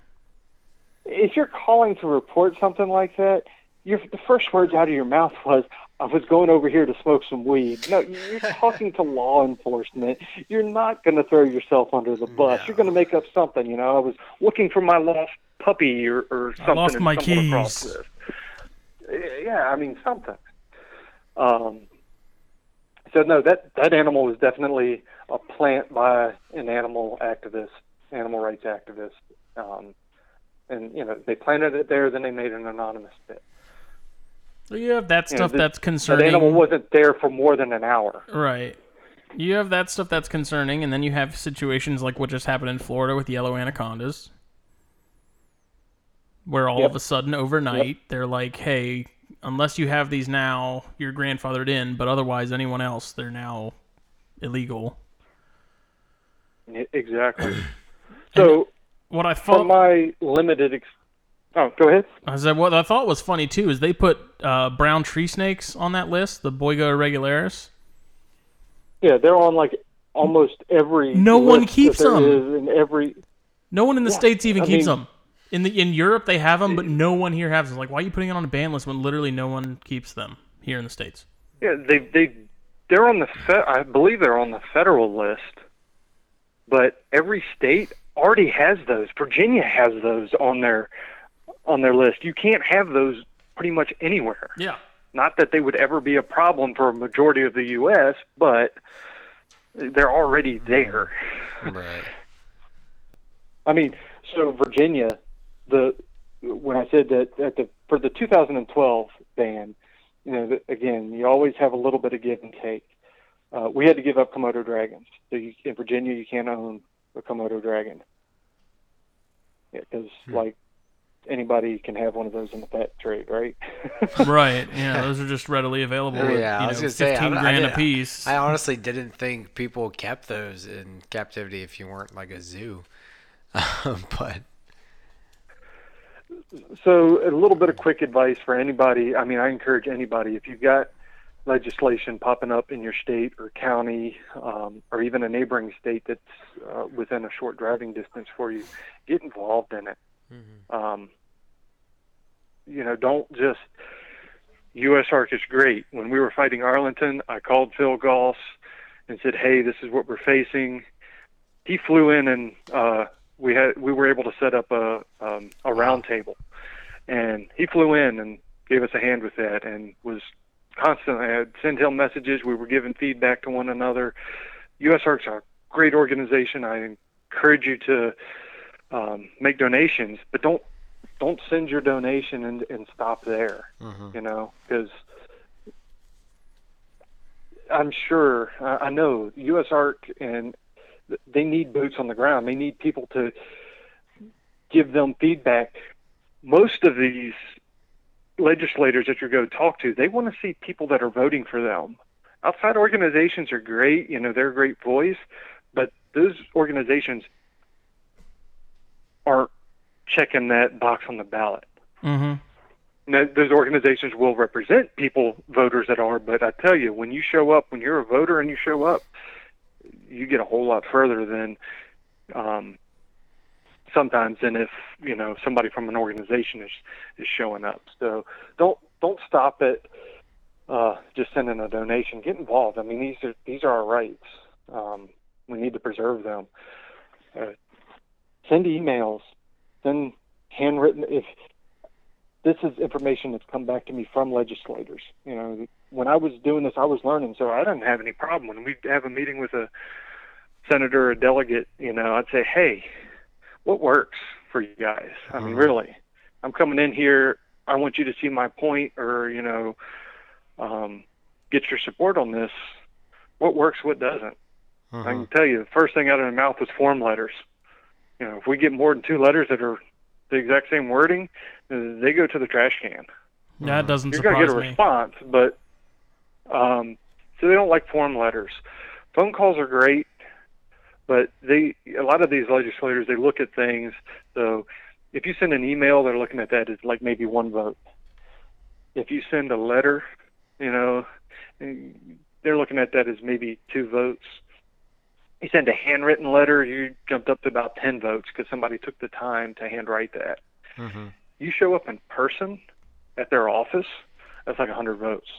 Wow. Because somebody just took time from their day to show up to talk to them about it. That's got to be pretty important. Mm-hmm. And when in your talking with them, have you noticed, like, did you talking to them firsthand, did they have, a fairly positive reaction of what you were saying to them, or was it kind of like a, sure, I'll look into it, okay, see you later? Well, most of the time, as soon as you say the word reptile or snake, people shut down. Right. They don't, why should anybody have those types of animals? So you got to find workarounds on that. So one of the ways that we learned very quick is, okay, well, people are shutting down here. We're not going to get very far on them. So we had some venomous keepers there, and they're like, well, hey, especially venomous, venomous snakes, no way. Yeah. Well, look at the medical advances with snake venom. Mm-hmm. You talk to any person, you can quickly, they're going to know somebody or have a family member that's suffering from breast cancer or heart disease or high blood pressure, Alzheimer's, all of these things that research is being looked at with snake venom. And there's already drugs on the market that are derived from snake venom. So you're able to soften those people when you start bringing up some of that stuff because they can relate. I've got a sister that's got breast cancer. You're telling me that snake venom may be a cure in the future for this or a treatment. They start opening up a little bit, because you've heard it. Most non-snake people, the only good snake's a dead snake. Yep. And that's you what can I've change their way of thinking. Right. That here's this venomous snake that could kill you. Well, that could also save your life or save the life of a loved one. You start to soften them up a little bit, and the gears start turning in their heads. You can see it. You can talk about how these animals' habitat is being destroyed and bring up some of the species that have been produced in captivity that have actually been saved from extinction because of their captive breeding. That can turn around some minds. One of the things that I found by accident is when I was doing this in 2012, I took my daughter out of school. I'm like, come on, you're going to Richmond with me. You're going to learn how our legislature works because this was my first rodeo with this. I knew nothing. I mean, you learn a little bit in school about this stuff, but when you're there, it's completely different. Yeah, seeing it firsthand. We had to break up into groups so we could talk to different legislators and stuff. And there was a group of about 6 of us. I had my daughter there, and we were rambling on about stuff. And a legislator stopped us cold and said, "I want to hear what she has to say." And my daughter talked. She hit a home run on this, and she was, I don't know, 11, 12 years old, something like that, and she blew me away because she'd been listening to all of us this whole time, and she was able to regurgitate all this information. Wow. But what these legislators, one of the things that we kept hearing is, you get a classroom or some kids together, and they send a letter that's, written by kids. I mean, they love that kind of stuff.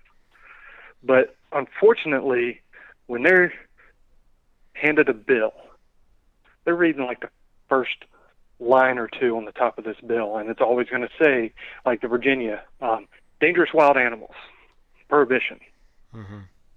Well, I don't think people should have dangerous wild animals. I'm going to go along with this. That's all they hear. I mean, they don't read that entire bill.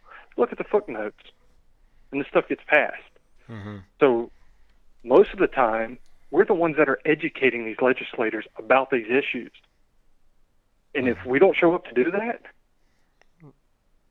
then they're not going to know. They're passing it because it makes sense to them. Right. Well, I've mentioned that before because we did we made a Facebook post pretty early on into the page, and it basically was us agreeing with somebody talking about taking your pet, your snakes, your big boa constrictors and whatnot out in the public, taking them to the park, taking them to the beach, all that good stuff, and how we agreed that you shouldn't do that. And it really, really ruffled a lot of feathers, like way more than I expected it to. And I was telling people, like, we have to pick and choose our battles, because if you think about it, it's really hard to justify this hobby to people that don't care about it and aren't into it. Like, no matter what we do, the general public is going to look at us like a bunch of weirdos. Yep. And, especially for the venomous guys, because how do you justify saying, I keep mambas and cobras just because I like it, and I actually have a genuine fascination, and I genuinely enjoy keeping them, not for the cool factor or anything like that. It's really hard to justify that to somebody. And so, like, we already have sort of an uphill battle against us going out of the gate. Exactly. And one of the things I'm always just floored by is when you're talking to people and you're trying to get people to get involved in this, well, I don't have time to do that, or I'm not going to miss it. I mean, when I did Arlington, Mm-hmm. Arlington is, I don't know how much you guys know about Northern Virginia, but the traffic up there, I mean, I lived in it's Chesapeake insane. for a few years, twice. Yeah. So I'm driving from Culpeper to Arlington, which on a Sunday midday I can maybe do in about an hour, maybe hour and a half. Mm-hmm. I'm driving this in rush hour because of what Arlington would do is their county board, one member would go to a location every week, and there'd be a different member all throughout the county of Arlington, where they would kind of go to a library or something, and people would come with their issues and talk to them. So we use this as a lobbying opportunity because they were looking at this bill. So we would go and talk to these board members. I was driving. It would take me anywhere from 2.5 to 3 hours to get there. Jeez. I'm getting off work and driving up there. Right. 3 hours one way. I'm staying there for 3 hours, then driving back. While I'm doing this, I'm working 50 hours a week. Mm-hmm. I'm going to school for 4 trades. I've got a wife and 3 kids at home, and a huge reptile collection. Mm. On top of the many other things I'm doing. Yeah, if I what's can your find excuse? time to do that, I'm doing that. I was doing that every week for 8 months, sometimes twice a week. Uh-huh. I'm not saying that everybody needs to get involved to that level, but you're telling me that if somebody sets up a lobby day one time, you can't take a vacation day from work or a sick day and come down to try to preserve your rights to own those reptiles, and not just for you, but for your children as well and your grandchildren. Well, Yeah, it's funny you know, because and the that's same 'cause people that are we've been- saying that are the same ones that are like, when everything gets banned, they're like, well, what the hell? How'd this happen? It's like, well, you didn't try. Oh yeah, they're Guys, the first what, ones to what the speak out. fuck? And then they want to get involved after it's too late. Right. Yeah. You know, After the we can't damage is have done. this. We got to do something about the. Well, you had your opportunity. You just chose not to show up. And I mean, it's to the point that trying to get people to even write letters. Because, again, with this Virginia thing, if you can't show up, write a letter. Not only mail that letter, send it to me. I'll hand deliver it for you. Anything is You know how better than difficult nothing. It was just to get people to mail me a letter or email me a letter that I could print off and put in an envelope and hand deliver for them. We got some, not nearly the number that you would hope to. Right. Well, the one thing I've been curious about is, when legislation for, like the New Hampshire thing that happened recently, and I don't even know what the result of that was, are these politicians even paying attention to any of the stuff they get sent in from people that don't even live in that state? Because I feel like as a politician, if I had, as I was in New Hampshire and Jacob Bratz sent me a letter from South Carolina saying this is wrong, I'd be like, well, why the hell does it matter to you? You don't even live here. Some people do and some don't. Arlington kind of didn't take a lot of that because they were, I don't know how they were able to do it, but through some program or something that they had, they could tell where they were getting emails from around the world because they were getting them as far away as like Sweden. Wow. Because these animal rights activists do the same thing that we're doing. They're trying to get everybody they can to send letters in to support this, ban or this legislation. And again, I can tell you that the form letters, I mean, maybe if they get 50,000 of them or something, they'll kind of like, okay, something's going on here. But it's those, those handwritten letters, those get a lot of attention. And I have the best thing you can do. I have sent emails and using the form, but I erased a good chunk of the form and put in my actual opinion and stuff. So it wasn't like verbatim, like copy paste send. Sure, I retooled it a little bit. And that certainly helps. But just filling in the blanks, like I said, they get one of those. It's like, okay, And when they get 100 of them, they're like, Yeah, changing the know title where and the this is subject going. is probably a good idea too, because if they're getting all the same emails from people, that subject's going to be the same. They're probably not even going to open it. Yeah, and do multiple things. Send an email, write a letter, make a phone call. And do that multiple times. Don't just do it once and go, okay, I did my part. Do it multiple times. A lot of these legislators also have offices. It's not just at the Capitol. They have an office for the area that they represent. So you can set up appointments for them and meet with them. And I encourage anybody, get to know your legislators. Even if there isn't any legislation on the table, go meet with them. You don't have to talk about reptile-specific stuff. Find something that you're at least have some interest in, and just go talk to them and, find out where, what how they feel about that subject. Yeah, it'll put a face to the used name. your face. Yeah. Exactly. So, and do that occasionally so that when something does come up, they're going to go, hey, I know you. Mm-hmm. They're going to listen. They're going to be more apt to listen to you if they recognize that face, especially if you build a friendly relationship with them. And I know I'm kind of rambling on here. I'll try to finish this up real quick. But when you go to meet with these legislators, even if they are just not seeing, you're not seeing eye to eye with them, you got to maintain your composure. You got to be polite. Thank them for their time. Show up semi well dressed. You don't need to show up in a suit and tie, but nice collar top shirt and a pair of khakis or something. Right. Formal. Don't go in there with your clothes that you just got done cleaning all your cages with. You got snake poop all over you. Certainly don't show up like that. Yeah.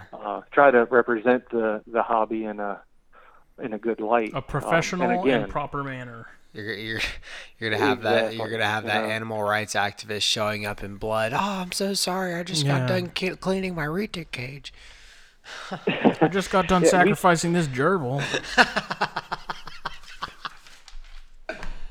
We actually, in 2012, and we kind of did this in Arlington, we were very nice and pleasant to deal with, but it got to the point they were like, please stop coming to our office. We'll give you what you want. Just leave us alone. Yeah. For the love of God, you can keep your snake thing. We had one of the sponsors for one of the bills actually we showed up at her office and she's like, I'm tabling the bill. I'm sorry that I ever sponsored this. I'm not pursuing this any further. Please stop calling us. Please stop sending us letters, and please stop showing up at our office. Yay, That's awesome. That is so awesome, man. I bet that was an amazing feeling. It was. Unfortunately, what happened with that is it was in the House and the Senate, and what they ended up doing was sending it for a study. So they ended up doing a work group, and they did a roundtable where they did a series of meetings, and they had people from both sides show up. So HSUS was there, PETA, ASPCA, Feld Entertainment, who owned Ringling Brothers. They actually showed up because they were in a huge battle. Balls on them. With them over, it's an interesting story if you look it up, but over an elephant. We had veterinarians there, animal control officers, first responders, and that's another thing that these animal activists will put in there, to kind of drive home their point is first responders. If a first responder has to go into a house and you've got these reptiles in there, it's a danger to our first responders. Mm-hmm. When we had the round table in Arlington, Bill Goss brought up a very good point with, well, actually, as far as the snakes go, in a fire, they're going to be the first to perish. Right. They've got one working lung, and they can't tolerate the smoke or the heat, so they perish very quickly. So that's not going to be an issue for, for a firefighter going into a house. We actually were able to talk to some first responders, and actually had some first responders show up to support us. And we had a police officer say, "Hey, look, when I got to go through a door, I'm not worried about if somebody's got a large snake in the house. I'm worried about that 85-pound dog Right. that's coming after me when I go through that door. We've got bigger issues than this. I know that the snake's not going to be coming after me." Yeah. But I mean, they'll stop at no lengths to try to get their agenda pushed. Again, it's a learning experience. I encourage anybody, to. It blew me away when I jumped into this in 2012. Just how crazy this is and how important it is. Without and it's not a just for reptiles. It's anything that you've got a passion on that the government wants to take away from you. You should get involved in that. For sure. Well, I mean, shit, in New York, you can't even get a drink over, 16 ounces anymore. Yeah, I mean, I'm I'm a firm believer in, if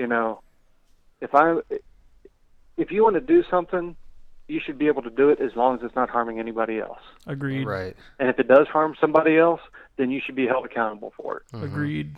So if I've got a great big snake and it gets loose and it kills somebody, hold me responsible for that. Yeah.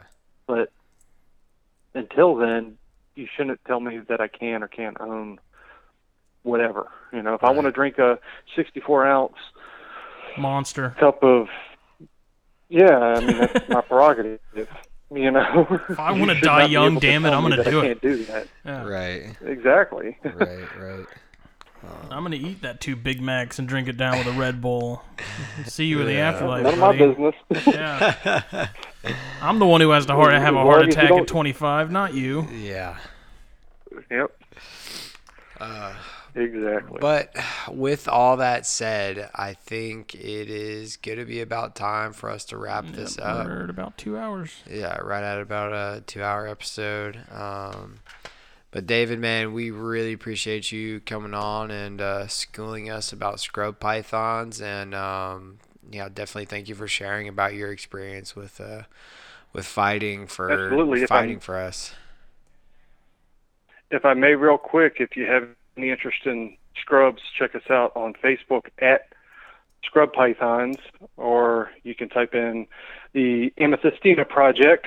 We're also on Instagram. You can find us there. If you have any questions about legislation, if I can share any insights, contact me, message me through Instagram or Facebook. I'll be happy to do whatever I can. Same with the scrubs. You got questions about scrubs? I'm always up for talking scrubs. Yeah, man.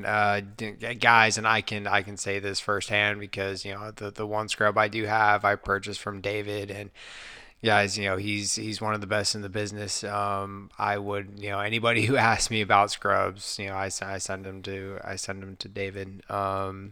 Great guy, obviously, from as you can tell, very passionate about what he does and very good at what he does. So, guys, hit him up.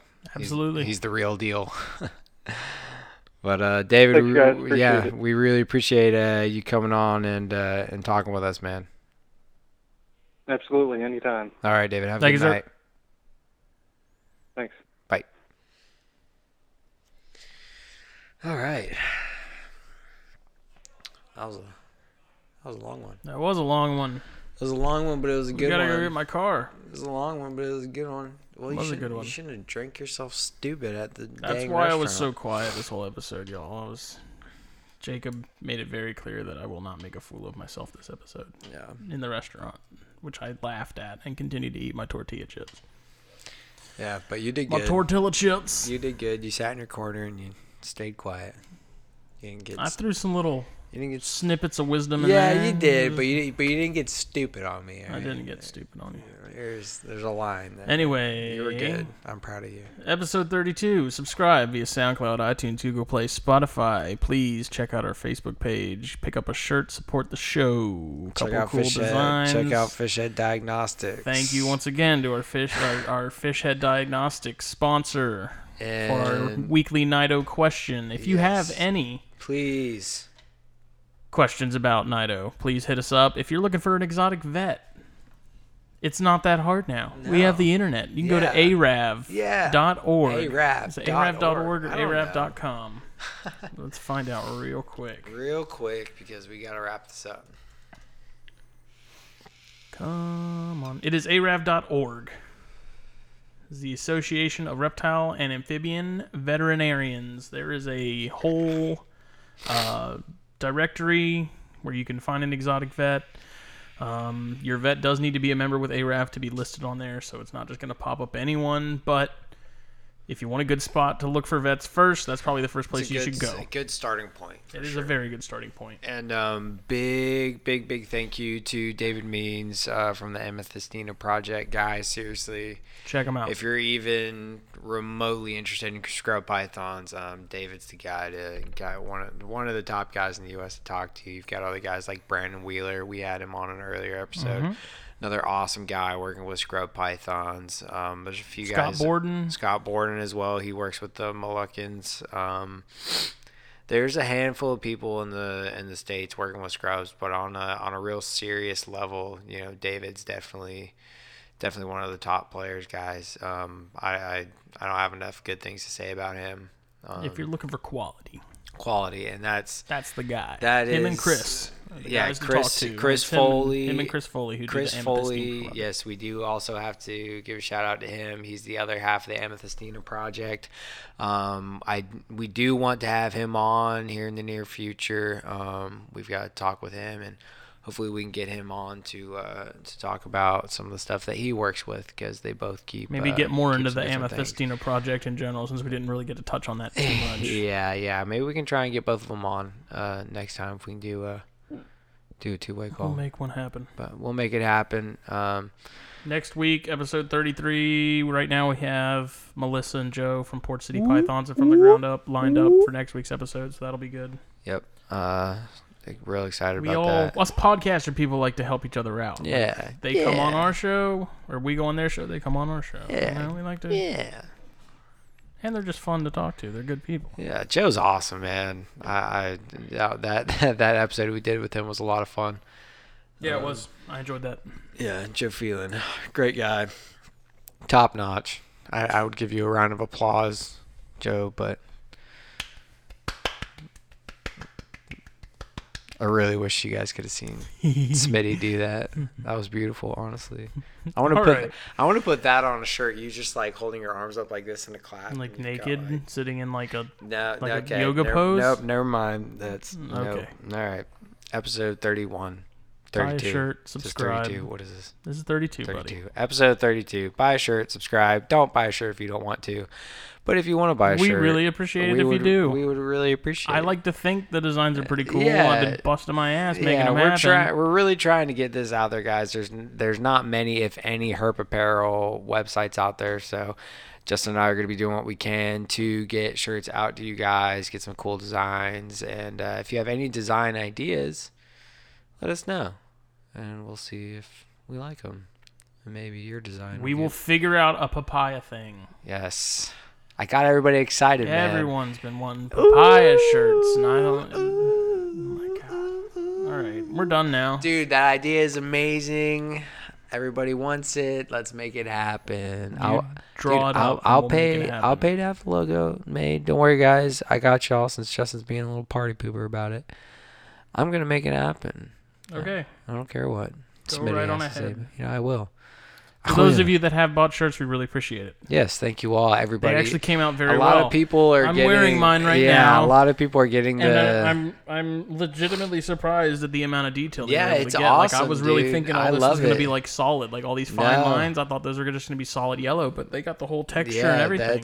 It looks really good. Everybody, looks great. So far, stop rubbing your man tits. My titties? My titties? You rub my titties? It's time to go. You wanna feel my titties? We'll see y'all later. Later, y'all.